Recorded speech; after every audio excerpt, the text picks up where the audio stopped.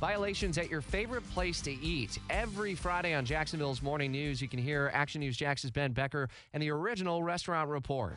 I paid a visit to Halal China Box on Parental Home Road near Beach Boulevard. The owner says he's bugged by his neighbors. Have neighbors that don't like to spray, you know? So it's the neighbor's fault. Definitely. State inspectors found 15 live roaches, 7 dead roaches, and 10 live flying insects. It was temporarily closed. But the owner wanted to open up to me about table manners and followed me outside. I don't want you to leave. What I'm saying is approach people in a nicer way.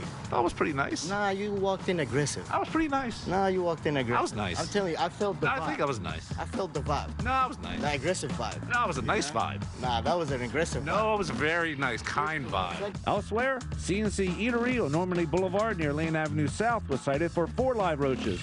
The floor was soiled with grease and raw foods not properly separated. It was temporarily closed.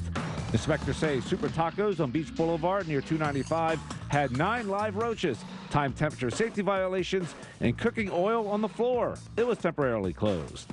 My final stop, Players Grill on Hendricks Avenue near San Jose Boulevard. It was cited after an employee handled soiled equipment and engaged in food prep, a time temperature safety violation, and no Heimlich maneuver sign posted. And Ben tells us all of the restaurants ended up passing follow-up inspections. You can watch the original restaurant report with Ben Becker tonight at 6 p.m. on Action News Jax. It's 7:24.